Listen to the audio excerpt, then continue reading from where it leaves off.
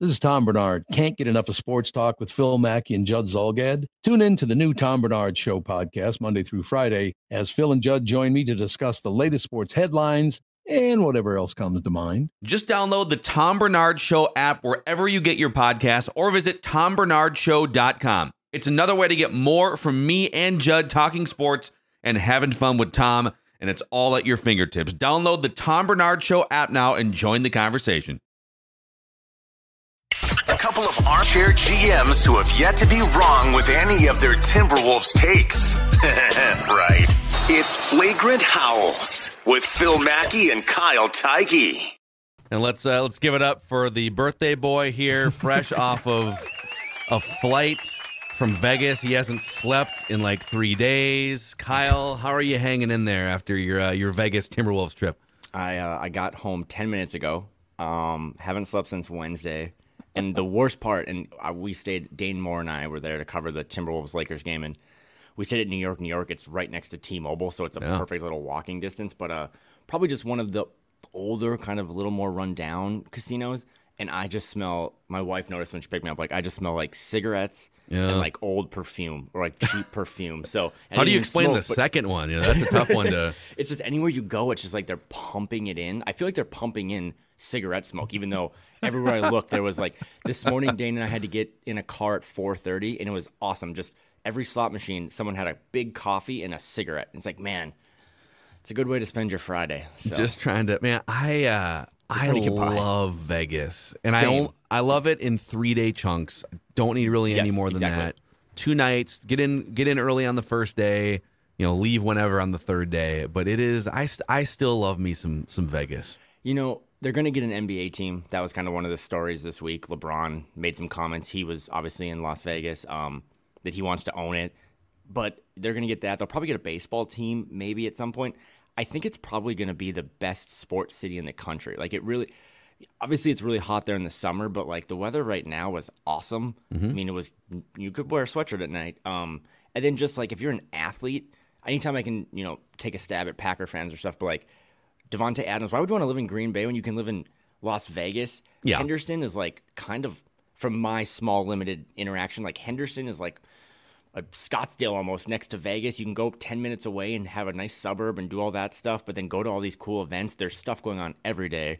And then, there's gambling, there's shows, the best restaurants are getting there. So this is actually just going to be an infomercial for Las Vegas here. Phil and Kyle here. Have you considered your travel plans, your next trip to Vegas? I will say I was at, we'll get into this, but I was at the G League Ignite game yesterday afternoon, and my mom started texting me like crazy. I was like, I don't know if she knows my birthday is tomorrow, not on Thursday. And someone, apparently there was a stabbing on the strip. So don't put that in the infomercial. That happens. But yeah, so that was just... a bunch of showgirls got stabbed by someone with a knife. So I am back. I did not get stabbed. I'm not dying before on my birthday. But no, Vegas is, I don't know. If you've never been, there's just so much more to do than just the typical things you might think about in Vegas. Like, you really could go there with kids, and a lot of the hotels are really redone themselves. So if we can get a Vegas sponsor, that'd be great. I think next summer, we're both going to go for 100%. Summer League, and we should get a group of Timberwolves fans together to celebrate the first ever, I was going to say 50-win season. After watching them last night, I know, let's get into it. I think I'm on 60. And I know that it's the preseason, and they played basically the Lakers, who are not exactly the deepest team in the NBA. They played the depth players for the Lakers without LeBron or Anthony Davis. Russell Westbrook is kind of a shell of himself anyways. But let's dive into just some. You were there for the game. I was watching on TV, sipping on some red wine, swapping some texts and DMs with you and all my Timberwolves friends. Our guy Lord Kilby was engaged last night watching the game too. So my first observation is that, at least watching on TV, Anthony Edwards looks enormous. He looks like a house. He was listed at 225 last year. He looks like he looks like LeBron James in terms of physique now.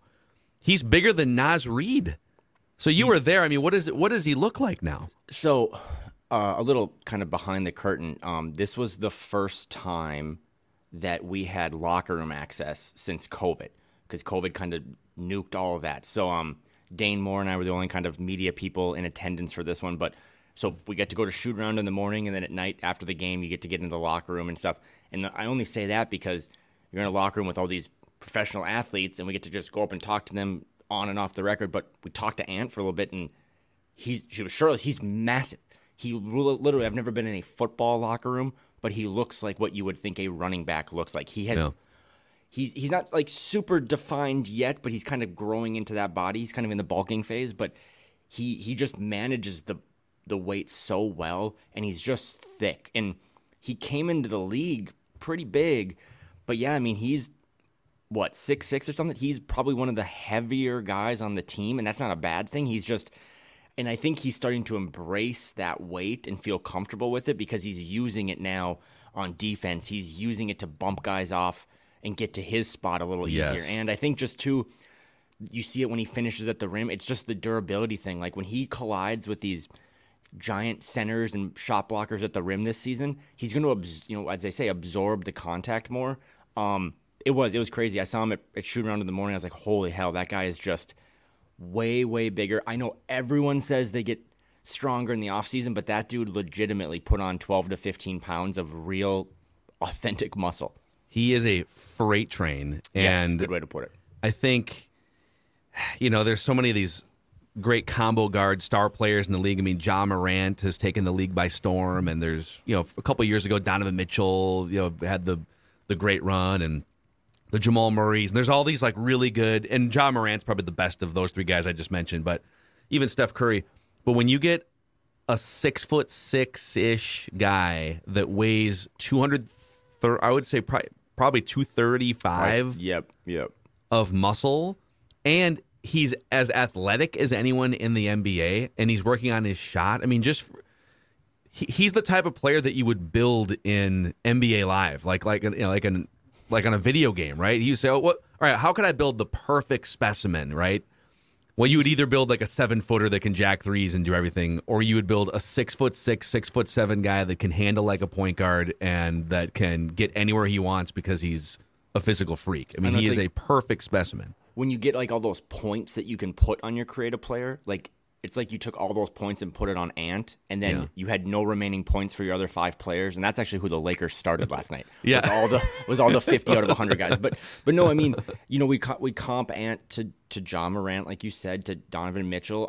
But the one thing he had, those guys are all uber athletes, but those guys just don't have a lot of size and a lot of meat. The best comp physically is probably just a more athletic Luka, right? Like Luka is just a big boy. And he uses that weight to his advantage, and that's, again, Thursday night's game, Lakers-Timberwolves, was one of those rare games. You just can't take anything away from it, but because the Lakers played no one of substance, but Ant was a man, and the Lakers were boys, and it was noticeable from the tip. Yes, the biggest thing, and I think he has been trying to prepare for this during the offseason, is now that he's got 2 years under his belt and then, an appearance in the playoffs, you've got to sort of hunker down for the 82-game long haul. And I think it kind of slapped him in the face. It hits every rookie. Like every rookie realizes about, 30 or 40 games in, oh my God, this is not college basketball or high school basketball anymore. And then your second year in the NBA, you're getting used to it. And he kind of there was a period like in February where he was kind of single-digit points for 3 or 4 games in a row, and he was just settling for a lot of just bad 3-point shots, and you could just tell that, okay, they're 50 games into the season, and he has never had to really do this before. I hope that his conditioning and work in the offseason is building him toward doing this on a nightly basis, because that's the thing. We talk about the Kobe Bryants of the world and the legendary stories about getting up at 2:30 in the morning to go hoist 2,000 shots in the gym, and he's already in a lather before any of his teammates or coaches get to the gym, right? Well, he's doing that so that he can score 50 or 60 points at his peak, but he's also doing that so that on the nights where maybe you're not feeling it, you're still going to score 25 points. You're still going to be able to get to the lane, and get the shots that you want to. So just being ready for that. There's a difference between, here's what Ant looks like when he's at his best versus here is the baseline he is going to set on a nightly basis for 82 games, just a relentless attack, right? Yeah, and I think I said this to you a couple weeks ago, but I know they're professional athletes. I know they make millions of dollars, but he kind of had every excuse in the book to just mail in this summer. He played more basketball games than he's ever played. He didn't play a lot at Georgia, not a ton of AAU games, and then those first couple of years with COVID and stuff is just all over the map. And then he has the whole Netflix, movie. He becomes a movie star. 2 months later, he turns 21. Probably had a beverage. Like, he could have just done the bare minimum to come into training camp and just roll it over. And he didn't. And I think that's why he doesn't lack confidence, as anyone knows. But I think he does start to find those Kobe-like tendencies where he's like, I want to not just be awesome, I want to be the best. And that comes with, like you said, the durability, because the best availability is just, or being available is the best skill sometimes. And he looks like a kid who is going to be able to play, 82 games if you need him. They'll probably slow down the dial a little bit, mix in some rest days, but that's what you want from what you call your franchise player. You're the next face of the league type of guy. There is something still surreal about like what he could be on the verge of becoming. Yep. Just because it's all of this Timberwolves PTSD that any fan of any age has suffered from. Like when I watch the Vikings and they draft a wide receiver, I think, oh yeah, this franchise has a history of incredible wide receivers going back to even like Ahmad Rashad and some of the dudes from back in the 70s and 80s. And then they had Anthony Carter and Chris Carter and Jake Reed into Randy Moss. And like they've always had Adam Thielen, Stephon Diggs. So it's never shocking when the Vikings just pump out another Justin Jefferson to me. Yeah. Or, the Twins have produced something like 24% of American League batting champions since their franchise was born in the early 60s. Like Rod Carew had 7, or Tony Oliva had like 6 or 7. Rod Carew had a bunch, and then Mauer had 3, and Puckett and stuff. So like when Luis Arias comes around, and he looks like he might be a batting champion. Yeah, I've seen that roughly once every 4 years in Twins history. But when the Wolves are spawning a guy that could become legitimately one of the 3 best players in the NBA at some point, it still like doesn't compute with me. Yep. Even though Kevin Garnett was that for the better part of a 10-year run. I guess it's hard for me to get over some Wolves PTSD to believe, yeah, okay, he is about to blow up and become one of the 3 guys in the NBA at some point. And it's not necessarily pushback on you, but I think you'll relate or get this. My take on that now as we're entering his junior year, like year 3 or whatever, is that you don't want to do that too much longer, right? Like I'm with you. I've been a fan for 34 years now, and I have a lot of the scar tissue, but the kid is special. He was special the day he walked in. His attitude, his athleticism, like you said, they've never drafted a guard like this. Yeah, I mean, they had Wiggins, who was really athletic, but clearly we already know that his ceiling is much higher than Wiggins. And I just don't want people that like this team, that want to root for this team, to have regrets, right? That's like, oh, you know what? We can't trust Timberwolves scar tissue. We don't want to trust Ant till year 8. It's like, no, just jump on the bandwagon. You're saying love unconditionally. Exactly. Just like don't worry about X's. Just this is a new era. I know they've used that marketing campaign 1,000 times and then trotted out 5 Luke Rittenhours, but like this is a new era for this team.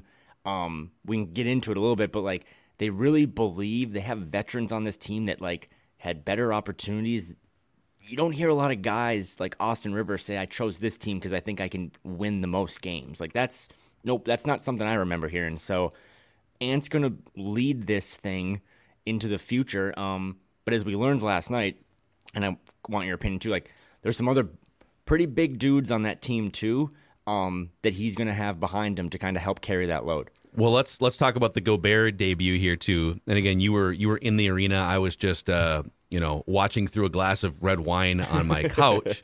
But this dude just looks like a praying mantis in the middle of the defensive alignment. And how much we've talked so much about Gobert. We did the deep dive with Dane a few weeks ago, and I continue to say that his value is sometimes underappreciated because it's defensive stuff that doesn't often show up in the box score. Like, yeah, the rebounds show up and the block shots will show up, and there's other like advanced metrics that you can look at. But last night there was a play. I can't remember exactly when it was, but it was in the first half. I think it was like midway through the first quarter. There was the exact play that I've been talking about, you've been talking about, that doesn't really show up. It wasn't like anything in the box score, but there was a Lakers guard that was dribbling his way around a defender at the top of the key, dribbling into the paint, and stops short of the paint because Rudy Gobert exists in the paint He stops short, pulls up from like 15 feet, and shoots an air ball. And then I think there was a little bit of a scrum and maybe a Lakers player. I think there might have been an offensive rebound that went awry, and there was but then the putback was contested by Gobert, not blocked, but just, hey, I exist in the paint as a 7'4" praying mantis. And then he winds up scooping up the defensive rebound and throwing an outlet pass after all of it. So in the box score, that whole sequence, he gets credit for a defensive rebound. But he made a fearful Lakers player pull up from 15 feet, shoot an air ball, not because he blocked the shot. And then panic ensues on the offensive rebound because you can't just grab the rebound and go up for a dunk. He's going to swat it. And the guy misses, just a classic example of what he brings just in the first quarter of the first preseason game. I like to talk to you about football because I don't have a lot of other people to talk to. So it's kind of a weird analogy, but it does kind of remind me sometimes too of that hard-hitting linebacker that like you just don't want to run across the middle anymore. The old school guys from like the 80s with the neck rolls, those guys. Exactly. Yeah. I think that's funny because that play, like you said, there's really no way to monetize it. Because I don't know if he got the rebound on that play, but it's just his presence. It's just his physical presence. Again, he made his debut yesterday for the Timberwolves. We saw him at shoot around, and it's like, oh my God, like I've hung out with Carl a lot in these settings and talked to him a lot, and he's a big dude. He is my height compared to Rudy Gobert, who is just all of 7'2". Even the KG days, like 7'1" at best, but he is just so big and so long. And the play you reference is perfect. His we're going to talk about this for the next 6 months. His defensive impact is going to be incredible. I said, Dane and I were at the game. We're sitting there, second quarter, like 4 minutes in. Dane just hits me on the shoulder. He's like, holy hell, did you know that he has 9 rebounds in like 8 minutes? Yeah. He just gobbles up all the rebounds. And again, the last time you watch this team play meaningful basketball, they're getting crushed on the boards. So just that in and of itself was big. But another thing too, and Dane Moore and I talked about this last night, it was the first time Rudy played for the Timberwolves, but also the first time he played with D'Angelo because that was his kind of preseason debut. Russell had like a tied for a team high, 13 points. None of the guys really played many minutes. But 80% of D'Lo's points came in the paint. 4 of his 5 makes were in the paint. Go find a box score last year where he had 80% of his points in the paint, and it was all just running pick and roll with Rudy. Yeah. So defensively, you put him in the lane and guys shoot air balls on floaters. Offensively, I kind of referred to it as when Naz Reid sets a screen, it's like a detour. But when Rudy Gobert sets a screen, it's like road closed. Like you're just stuck. Like we're screwed, and now the guard is going to go attack the rim. D'Lo, and this will be a common theme for me. I think D'Lo is the number one guy who's going to benefit from all this. Ant said it at media day when he found out about the trade. He called Carl 8 times. Was like, "Yo, how awesome is this going to be for D'Lo?" And I think you start to connect these pieces. It's maybe why D'Lo is, according to everyone, the happiest he's been, not worried about a contract. I think that guy realizes I'm at my best when I have a rim runner. I have a guy who can not only help me on the defensive end, but is just a huge guy that can get to the rim, finish lob dunks. That's what he had with Jared Allen in Brooklyn, arguably D'Lo's best year of his career. So again, it was pretty watered down because the Lakers pulled 5 fans out of the stadium to play, but you really started to see it's rusty. They don't have the chemistry yet that you want. Like a wide receiver and quarterback, got to get that chemistry. They don't have the lobs to Rudy yet because, as Ant said after the game, it was kind of cute. Like, I've never thrown lobs to anyone. I'm usually the guy that dunks the ball. Yeah. So I'm not used to it yet, but once they get that timing down, it's going to be unstoppable. That's why that guy leads the league in field goal percentages, because he's just around the rim, hands up, he touches the rim, and he just finishes everything. Yeah, and I think his first bucket, I can't remember if it was on a lob or just like a putback, but it doesn't have to be perfect either. When you're throwing a lob to a guard, to an Ant Edwards, it kind of has to be perfect. Mm-hmm. Like he's got to grab it and throw it down. With Rudy, he just kind of like, it's like it's like a dad going into a pool with holding his kid above the head. Like you're kind of wading into his hands are like up in the air as he's moving down deeper into the paint. And you can just kind of float the ball in there. And if I remember right, his first bucket, the ball kind of like rattled around his hands a little. Like it wasn't a clean dunk. And that's okay. You just have to kind of find a way to float it up there somewhere, and he will have it rattle around his hands, and it'll just go in. He had another bucket too where someone was shooting free throws for the Wolves, so he was like, second in the free throw order boxes, and the guy closest to the rim was like, I don't know, 6'9", because the Lakers, again, I'll stop it, but they were just playing a bunch of me's out there. And Rudy just used not only is Rudy tall and chiseled and really long legs, but he also has really long arms, and he just kind of used his arms to not go over the back, but just tip the ball to himself on a miss, get 2 free points, and that was like a 4-point possession. So it's really incredible to see him in person.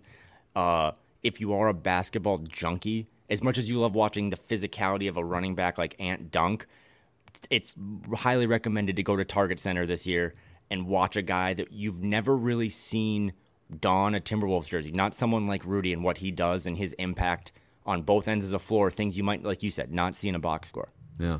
What else, before we get to some weird, crazy Vegas stories, what else stood out to you just sort of being there this week?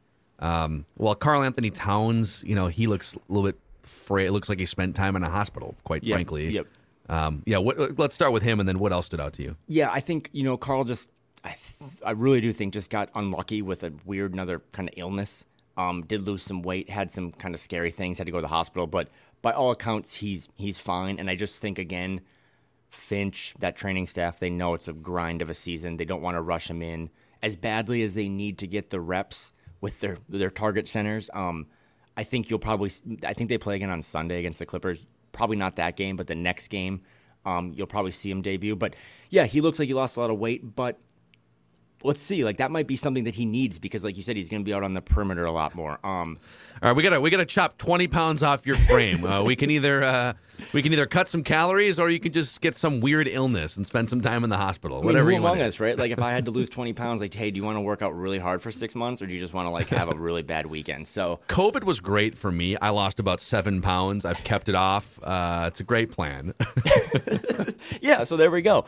So he'll be fine, but they do need him in there because we got to talk to Rudy after the game, and his eyes kind of were glistening at just the idea of, like, he's never played with a guy like that either. He mentioned playing with, like, a Boris Diaw who could kind of stretch the floor, make plays, put the ball on the deck, but he's never played with a guy like Karl.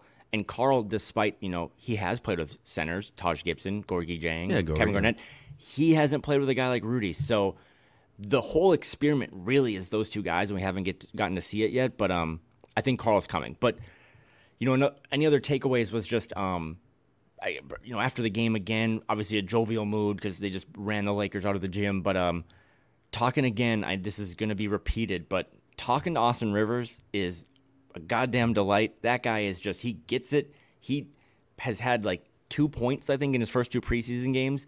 But we got to talk to Finch after the game, and I asked him a question about, like, how deep is this team and stuff. And I was talking about Bryn Forbes and Kyle Anderson and Taurean Prince, and he just pivoted to how great Austin Rivers' defense was. So there's some good clips in Dane's podcast, but just Austin gets it. He loves playing for Finch.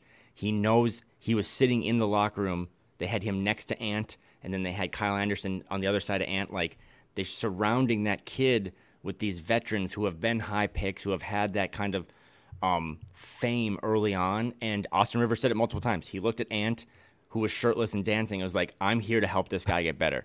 And they really seemed to like each other.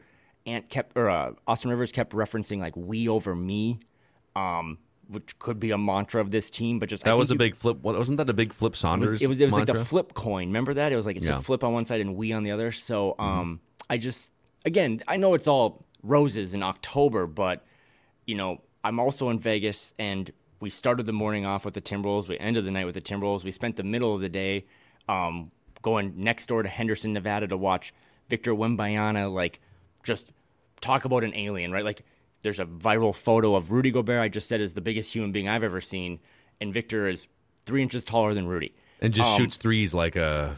he's like Kevin Durant and Tim Duncan and David Robinson and all your other favorite prospects. And he was great. They had him on the broadcast last night between Mark Jackson and Jeff Van Gundy, and he was just like a 30-year-old. We got credentialed for that, and we found our way into the media room, and Dane actually asked him a question, but he is so polished for like an 18-year-old guy. I don't care about this, but his English was really good for being a kid who, this was, I think, one of his first times in the States. And like, there was a question about every camera, wherever you go, is on you. Like, how tough is that? And he talked about, like, you and I would be like, oh, I just kind of try to block that out and log off or whatever. He talked about, like, being in a room and just, like, closing his eyes but not sleeping and just focusing on what's important. It was, like, the most yoga mentality of all time. Like, something my wife would say about Pilates. It's like, dude, this kid's 18 years old. So I think he's really cool. But it's funny. Should the Wolves tank this season to get... Well, it's funny, right? Like, I have all these takes and optimism that, like, the Wolves could do. Like, we were joking about, like, 60 games. Like, we need a new hashtag for 60 because 50 is nifty might not be enough. And meanwhile, I went and watched this kid, and, like, he's the number one reason why you should just send all of your best players You to the see now Caribbean. what Utah is thinking, right? Utah's for like, sure, well, for sure. all right, we kind of hit a wall there. Let's just get rid of everyone. Is and Malik Beasley still on that roster, by the way? Oh, yeah, he's going to lead the team in shots by a mile. That dude is definitely scoring 21 hollow points every single night. Malik Beasley is the only one who's happy to be living in Salt Lake City. He is just stoked to shoot 12 threes a game. But no, it was cool. Again, it was kind of the Tour de France, as I called it. Seeing Rudy, seeing Victor, they have a tight relationship. And as nerdy as it sounds, it was kind of an eye-opening experience. We don't know anything about Rudy Gobert. We don't. Like, we saw the whole COVID mic situation. We kind of scoffed at that. But other than that, doesn't have his own shoe. He's not in commercials. But he really opened up about how much he is kind of mentoring Victor, how much it means to France to have those two guys kind of representing the country. Because ever since Tony Parker retired, they really didn't have someone. And then we also got to talk to, like, the GM and the coach of this French team. And they talked about how Rudy's impact has made thousands of kids, like, go out for basketball. So it was just, again, that's kind of sappy.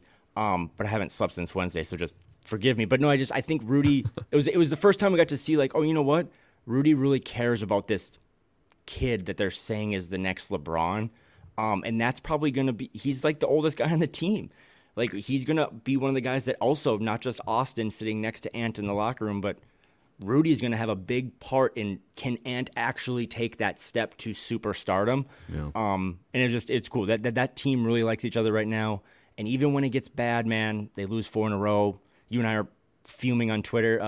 I think they have the right personnel from Finch all the way down to kind of stop the bleeding and not let it be an old Timberwolves situation where it turns 3 losses into 62. Yeah. Hey, what? Pat Bev was on the sidelines for this game, and I saw some former Timberwolves teammates go up to him before the ball was tipped and show some love. Was everything okay with Pat Bev?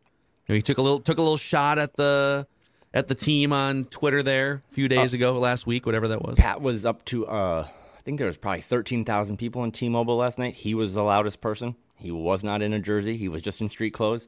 Right before the tip, he basically Pat was everywhere on the court, by the way. He had more ground coverage than any ref. He was just, every time out, he was just over there, he was over here. He embraced Ant right before the game. Ant said after the game that that's his brother. They still talk every day. Apparently they were going out last night because it was Ant's first time in Vegas as a 21-year-old. I like it. So he can still, this is great actually. So the Wolves can leverage Pat Bev for just like a better asset in Rudy Gobert, but then they still get the built-in mentorship relationship helping Anthony Edwards. It's great. The Wolves did come out in that preseason game, if you watched it, like a little flat. So the Lakers were in it for about 12 minutes, and Pat was the entire time off the bench yelling instructional things to his new teammates while somehow simultaneously holding 4 different conversations with his old ones. Yeah. Like him and Ant were just talking during like Ant's defending a screen and roll. He is truly the best. He will be missed, but also too, I just think again, we got talking to Taurean Prince, talking to some of those guys. I think they have enough of the right mentality to fill that void. And something I was worried about, and we did leadership power rankings. I think they have plenty of guys that can fill Pat's voice and Pat's production. So he will be missed, but when they play for real, though, I think that guy's going to be a dog. Like, that's going to be must-see TV when Pat actually has his jersey on. Yes. He'll probably try and, my guess is he'll try and stir something with Cat. Because I think, not that they like hate each other or anything, I think Cat becomes kind of an easy target. If you think you can get under someone's skin, Jimmy Butler, has tried to do that in some of these matchups since he was traded to. So that's one thing I would watch is Pat Bev trying to get Cat into like some dumb foul trouble or to get off his game mentally or something. And if Rudy catches a rebound and doesn't do like big guys keep the ball high and brings it down low. Oh yeah, Pat Bev's taking a dive, slash at him, and then immediately put his hand in the air to call for the foul. Or that was me. Like he'll literally stab Rudy and then be like, hey, that was me. Like we know, Pat, the knife's in your hand. So when they get to play, I think you're going to see him be at his, because again, he said it on Twitter that one time. Like I think he probably thinks, wow, they got rid of me, and they all think they got this better defensive player, which they did. But I think he's going to have a chip on his shoulder because, as Finch said, that guy always has a chip on his shoulder. That's just what he does. So Lakers-Wolves, when it counts, is going to be prime time. I would say just a couple other things, too. I mean, nothing too special from Jaden McDaniels or from Jalen Noel, but they both just I love what those guys add to this team.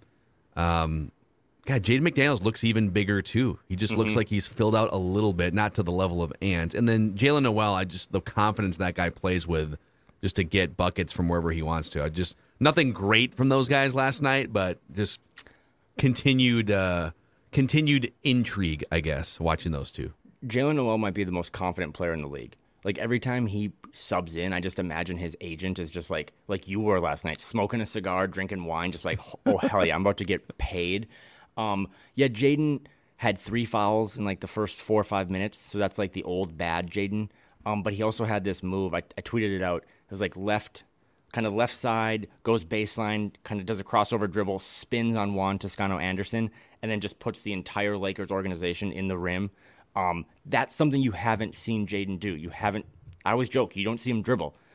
He put the ball on the deck last night, so you had some bad Jaden, but you had some of the, oh my God, like, if we can give this guy 6 or 7 extra possessions and just let him kind of do his thing, they're just so deep.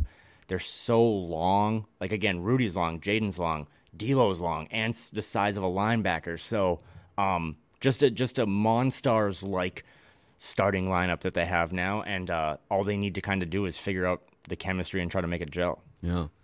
So, man, positive vibes off of, very and positive. some of it's just like we haven't seen this team play since the buzzkill end to that playoff series. Yeah, but that's it too. A lot of good stuff. Any other Wolves-related anecdotes from you here? I do want to tell you at least one Vegas story while we're on the Vegas topic. No, I had another kind of quick tangent for you, so maybe we can go to the Vegas scene. But no, I just think they head to L.A. now for kind of like a borderline mini camp. They're in L.A. for a couple days. Again, they'll get Carl back soon, but I think going back to like our 50 is nifty, because we've coined that, we've trademarked that is ours. Being in Vegas yesterday, I spent half the day seeing how talented, this is the deepest team they've ever had. This is the most talented team the Timberwolves have ever had. Will they be the most successful? I don't know. But I also then spent the rest of the day watching this alien from France. And to sum it all up before we get into your Vegas story, I took all my blackjack winnings last night, Phil. It was about 2:50 in the morning, and I just powerbombed it on over 48.5 wins. Wow. Because not only is this team really good, the league is going to be historically bad come February. They're going to be, like, Shai Gilgeous-Alexander is going to be put in prison. Anyone who's remotely good on a team below 500 is going to be arrested. Like, these teams are going to tank so hard, and the Wolves are just going to gobble up these free wins because they're deep and they're talented. So they're going to win 50. We're going to have a party. And yeah, all my winnings were just put on this piece of paper that's on my fridge now. I love it. I think it would take multiple big injuries for this team to not be flirting with 50, right? Because yeah, they looked awesome last night, and their best player, because he is their best player, was in street clothes, and they looked dominant in the How second would you half. actually on the because I agree with you. I think this is the best team 1 through 15 that they're going to put on the floor. The second best team was probably the 2003, 2004. Just again, we're not saying like that team probably would have won the title if Sam Cassell doesn't get hurt. They probably beat the Lakers. Right. So it all has to gel together. I think if you were to take those rosters as they were with those players at their ages and this roster and then rank all the players, I still think 27-year-old Kevin Garnett would be the best player of both rosters. Yep. But then you probably go like Karl Anthony Towns, Rudy Gobert, the version of Anthony Edwards we think is going to exist this year. Then I'd probably go Sam Cassell into D'Angelo Russell, into Latrell Sprewell. Yep. And then it's like, and this is for hardcore nerds like us, but it's that back end of the guys like who was on par with Jalen Noel on that 03-04 roster, right? Like Kyle Troy Anderson, Hudson's Prince. kind of the like scoring punch off the bench, but Jalen Noel is just a bigger, more versatile player, right? Troy Hudson was pulling up from 17 feet every time. Yeah, exactly. No, and again, the 03-04 team is the GOAT for this franchise. They did it. I think you can say that this current squad is the deepest, most talented, and not diminish what the 03-04 team did, but also, too, if they do go 41-41, then in March, April, May, we can talk about how big of a disappointment that was. But as of now, on my birthday, this is the most talent that team's ever had, 1 through 15. Amen. All right, what's the tangent? You were going to go on a tangent. Well, no, I'll keep it really quick. Did you see the Draymond Green thing? Yeah, the video, TMZ, by the way. Wonder which intern did they pay $10,000 to get that video? What was your take on it, just like in general? Well, I thought Jordan Poole probably could have done a better job kind of guarding the left side of his face when Draymond is coming at him with that. And by the way, Draymond, when you see that video, full right arm extended, I mean, what a reach on that guy. If he ever wanted to enter into boxing here to maximize, like the back half of his 30s, right. I think he would have a better chance than Le'Veon Bell in some of these boxing matches. God, so just great form and extension if you are going to knock out one of your teammates or coworkers. Man, that was he got his money's worth on that shot. And that's the point. I will try to always be optimistic and fun, but haven't slept. I'm a little grouchy. Like, if I see one more person tell me, I've had some friends text me that, oh my God, he should be cut. He should be suspended for the year. If I did that in my job, listen, man, Draymond Green doesn't work at Cargill. He doesn't have a cubicle. If I did that at my job is one of my biggest trigger comments. Yeah, this isn't so much. Your job. There are very few things, but it's like... Dude, Kevin Garnett did this to Wally Szczerbiak and Rick Rickert in practices back in the day. And everyone was like, oh, KG punched out Rick Rickert? That's crazy. When's the next game? Yeah, exactly. Like, you used to, cover a team, be on the beat, be all the time. Like, do you know how many HR violations I see on a daily basis covering a team? And not like anything outlandish, but... I don't know, there's lots of stories all over the league, past and present, about team employees that have to make sure that like Phil's wife is in section 111, but Phil's girlfriend is in section 132. Yeah. Like, it's a big problem for me, especially too. Right, if Declan was doing that, like, yeah, he'd be fired, but the team employee probably gets a raise. So it's not apples and oranges. Like, it's not. So to hear these people be like, oh, he's got to. If I punched my cube buddy, it's like, yeah, well, you're not. Draymond doesn't work in a cube. He's a Hall of Famer. So, with that said, he got a good chunk of Jordan Poole, and he looked like a guy that had months of. That punch came from like April. And it was like, I am so tired of you. So, the NBA is so back. Like, that's going to be a domino that we'll probably at some point talk about down the road, because I don't know, man. You punch me that hard and it goes public. We're probably not recording next week. Yeah. Although Draymond will be on thevolume.com YouTube channel. Come check out my podcast. Boy, our downloads are down a little the last month and a half. What if I punch a teammate and make some headlines? Let's see what happens. That's a good point. Yeah, he'll spin this into some way where it's like Jordan Poole is like LeBron's not the GOAT, and Draymond's like, no, he is the GOAT, and he punched him in the face because he's so big on LeBron. But that was my quick tangent. Stop. Actually, well, speaking of fights, so we were texting last night, just our love for Vegas in small doses, and I especially love the old town, like free. I've never stayed down in the old downtown, but I love just at least once or twice on a trip going down there.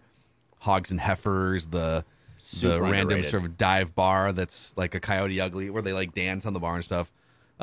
So I used to be very much in the poker world and was down there.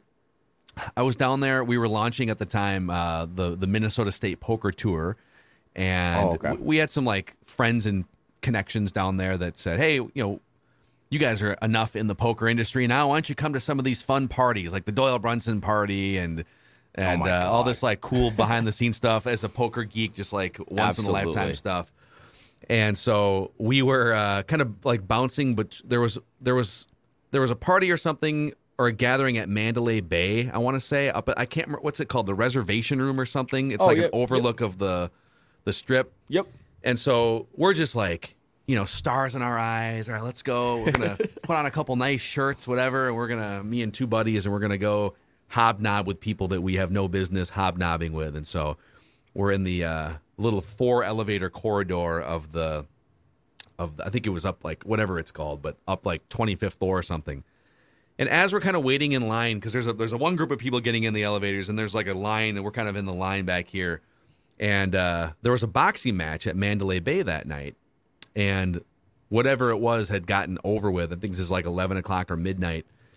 And so all kinds of people start spilling out, and we're just kind of observing like, oh, this is a zoo, man. Look at all these people coming out of this boxing match. And all of a sudden, there's a gift shop across the way from the elevator corridor. And 2 groups of people that look to be like from the entourages of the boxers start kind of chirping at each other like, bleep you, no bleep you. And we're like, oh man, these guys are like about to go at it. This is crazy. All of a sudden, within like 30 seconds, and we're like, at this point, we're like waiting for the elevator to come back down, but we're kind of trapped in this corridor. Oh no. And we're kind of like hitting the up button, like, come on. They start grabbing pint glasses, shot glasses, and anything they can from the gift shop. And they're just like, they're like ready to kill each other. They're throwing stuff, and glass is breaking off the walls. We are ducking down like in the corner by the elevators as glass is pinging off. That's so scary. The brick walls and stuff. And people are running and screaming, and then there's fists being thrown, just an all-out brawl leaking out of this fight. And so we finally elevator door opens, and we I think we might have like ran down the hallway at first to get away from the corridor, and then finally came back later. I can't remember like what the scenario was, but later on that night, as we were taking a cab to wherever our next destination was, every black SUV in Las Vegas was being pulled over by police officers. And we flip on the news the next day and said there was a shooting outside Mandalay Bay. Oh my God. We were like, dude, are these guys do they have guns? What's going to happen right now? And thankfully we didn't get that's caught a good too much. That's funny because I had a story too, but you just made me think of, I went to my uncle brought me like a Brock Lesnar, Randy Couture fight at MGM. Yes. I don't know if I was 20 yet or 21 because I was drinking, but I don't know if I should have been. But it's not nearly as cool as that. But I just remember walking out, and like anyone who wasn't like, at that time we're 15 years ago or whatever, so it wasn't as much celebrity like private entrances and stuff. All I know is I left that night, and Brock beat Randy Couture, who was I think it was Randy Couture. It was a Vegas local fighter who was like a celebrity. So Brock was kind of getting into his bad boy phase, and I just remember Ryan Howard of the Philadelphia Phillies, back in really the heyday of steroids, by the way, walked out of the same exit as I did, and he is just all muscle up top, shirtless, with a woman on each of his shoulders.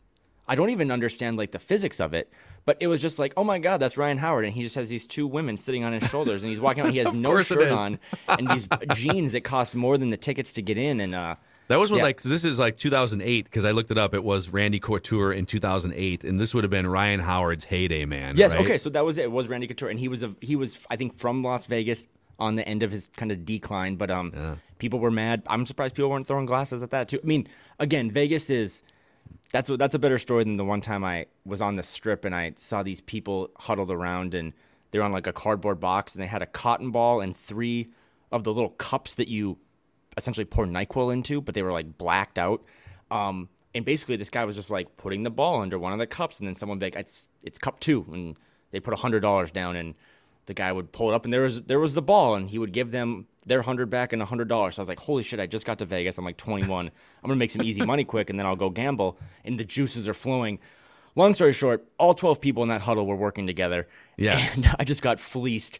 Multiple times I'd point at cup 3, and I was like, there's that cotton ball. I'm going to make $200. And he'd pull it up, and I was just like, I still have it imprinted in my brain. And when he lifted the cup up, I was like, there's no cotton ball. That I was like, oh no. And unless you're in an actual casino, like any sort of, if you're like on the streets trying to play games and stuff, you're probably getting hustled. Yeah, don't gamble on the Strip. Literally, like maybe go into one of the buildings where it's sanctioned. Even if it's one of the older ones, even if it's like Binion's or something. Yeah. Dude, I got hustled one time at a poker game. There's nothing worse. It makes you feel like just an absolute idiot. But go on. So you and I have both spent time in our lives at a lot of poker tables and stuff, and So this is back in, I think, 2009, and one of my good friends was playing in a World Series of Poker event, and it was a little bit more than old Macadac wanted to put down on a poker tournament. And so I decided to go play in cash games, just I think it was at the Rio is where the World Series was at the time. And so my buddy's playing in his tournament. I'm going to go play a few hours of cash games, late at night here. And so I'm going to try and explain this because you don't have to know poker to understand what happened at this table. So I will explain this for the non-poker audience and for the poker audience, which is probably like 5% of people that consume this show. So a cash game is you just kind of sit down. Like this was a $1-2 no limit game where you buy in for like $200, and then there's a couple $1,000s on the table because there's people who have built up stacks, and so it's like at the time I was like probably 23 years old, and playing that level with thousands of dollars on the table was like, it's pretty good money for old Macadac back in the day, and he's playing in Vegas at the casino where the World Series is at. So, the tension is flowing. I was a pretty good player, so I kind of knew what I was doing. But we're sitting there, and these two guys show up at the table. This one guy was wearing like white linen pants and had the shirt unbuttoned and stuff. And this is probably like 1 o'clock in the morning, and they are drunk, just like surprise, just gregarious and sitting down, and some of it was charming, but then they were just like they were rude to the dealer and rude to the waitresses and the servers and stuff, just being belligerent, right? They would, so a 1-2 no limit table means that the blinds are I believe $1, $2, and so the opening raise would usually be like between $5 and maybe $10. For someone who wants to like open raise, they put like $10 or $8 or something. These guys are open raising for like $50, $100 blind, and not looking at their cards and stuff, and just like slinging money around. So the rest of the table is kind of like the ones that are sort of sober, and I was stone sober. We're kind of waiting for your chance, right? You're just waiting for one of these idiots to like dump $50 in, and now you've got pocket aces or something. But you can't just you got to play around a little bit, and you got to, you got to engage with them so that you're not just like hunting for their money. So, anyways, I'm trying to play the game a little bit here, and toss a little money in here and there, so I'm not just playing premium hands. And anyways, long story longer, I flop a set. So for the non-initiated, I have a pair of like 4s in my hand, and the board comes out like 4. So now I have 3 4s, but it's kind of hidden because I've got 2 in my hand, like 4, 10, queen or whatever, right? I don't remember what the exact board was. I do remember there were 2 clubs on the board, which comes into play here. And so this guy, we get into a hand together. There's like 3 or 4 people on the flop, and there's a bunch of money in this pot now. And one of the drunk guys is just like, all right, I'm going to put some money in. And then the turn hits, and it was a 3rd club. And now it's just me and this guy. It was a 3rd club, but like this dude's playing every hand. He's putting like $100 into every possible hand, right? And so I check. He bets. I move all in. I have now checked. It was probably not the optimal play, but like there was enough money in the pot at this point where now there's 3 clubs on the board. So I check raise him. He bets a ton of money, and I move all in over the top. So I now, in my mind, I have now trapped the drunk player. I have a made hand. He's been playing every hand. He just got his hand caught in the cookie jar. He's belligerent. He's drunk. He instantly calls me, puts down his ace-high flush, and snaps out of his drunkenness. Yes! Yes! Boom! Like he's like reacting as if he had spent the last hour drunkenly setting up this now like there's probably like $800 in the middle of the table at this point. And I'm just sitting there like, oh my God. Like this dude pretended to be drunk to get into an $800 hand at some point so that he could win it. And the purpose of this story on Flagrant Howls, a Timberwolves lifestyle podcast, is that it's exactly how Tim Connolly negotiated the Rudy Gobert trade with Danny Ainge. He pretended to be drunk, put all his chips in the middle, and then as soon as Danny Ainge said deal, he snapped out of it and he said, I got this 7'2" center, and watch us go win 50 games. But here is where karma comes into play, my friend. Oh, no. The river pairs the board for a full house for me, beating his with all the money in. The river pairs the board for a full house. Full House beating the Flush. And this guy wanted to murder me. He was literally like, he spent the night, and I would have just left the table, but it's not etiquette, and you can get your ass kicked doing that, and you win a big pot. Winning and checking it, I sat there for 20 more minutes, folded every single hand, while he spent 20 minutes berating me for like, you're so lucky, dude, so lucky. And I'm like, bro, you're playing every hand. You pretended you were drunk. There's no way you have a flush in that situation. And I was nervous that he would like follow me to, the parking lot or my room or something. But it was insane. Like, dude, my heart was beating out of my neck 1,000 miles an hour. I shouldn't have interrupted with that analogy. No, you're good. You're good. Now it's like Danny Ainge is going to river and win Victor Wembanyama in the lottery. But then the Jazz win the title in 2 years, and the Wolves are screwed. Yeah. And then Tim Connolly's just sitting at the table, just like, oh shit. So in summary, Las Vegas is probably a home away from home for Phil and I. But it is really cool. And on a basketball perspective, with Summer League, like I said, you and I are for sure going next year. It's becoming more and more kind of the NBA spring break. I mean, just the NBA hub. It's not New York. It's not LA. It's just more and more of these guys are there. LeBron's at everything. It's really cool. And it's a really cool way, if you're a fan, to get access to players, to autographs, to things that you really wouldn't normally get during a regular season or, on the road. So, Viva Las Vegas. Yes.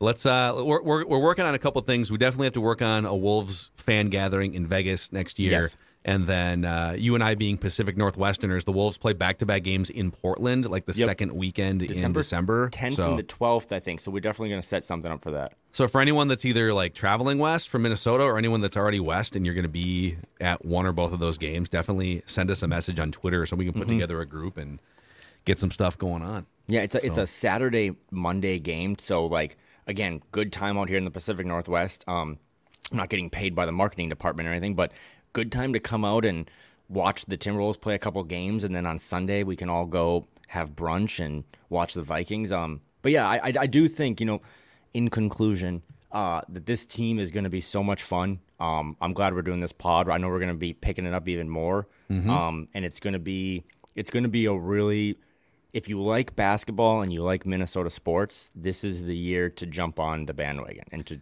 be all in. Yes, in a poker reference. Yes, exactly. To bring it all full circle. And a cheap plug for Kyle, too. You can also find him every week, and an episode dropped earlier this morning as we record this on a Friday with Dane Moore on the Dane Moore NBA podcast. So you'll get plenty of Kyle's takes. And yeah, if you guys are consuming us on the Score North YouTube channel, if you guys could click the subscribe button and the like button, help spread the word about this Wolves community and Minnesota sports fan community that we are building. We're almost to 50,000 combined subs between the Score North and Purple Daily channels. So thanks to all of you for helping us grow this thing. And we'll be back at you next week for another episode of your favorite Timberwolves lifestyle podcast, where we just want the Timberwolves to win 50 games. 50 is nifty. Flagrant House.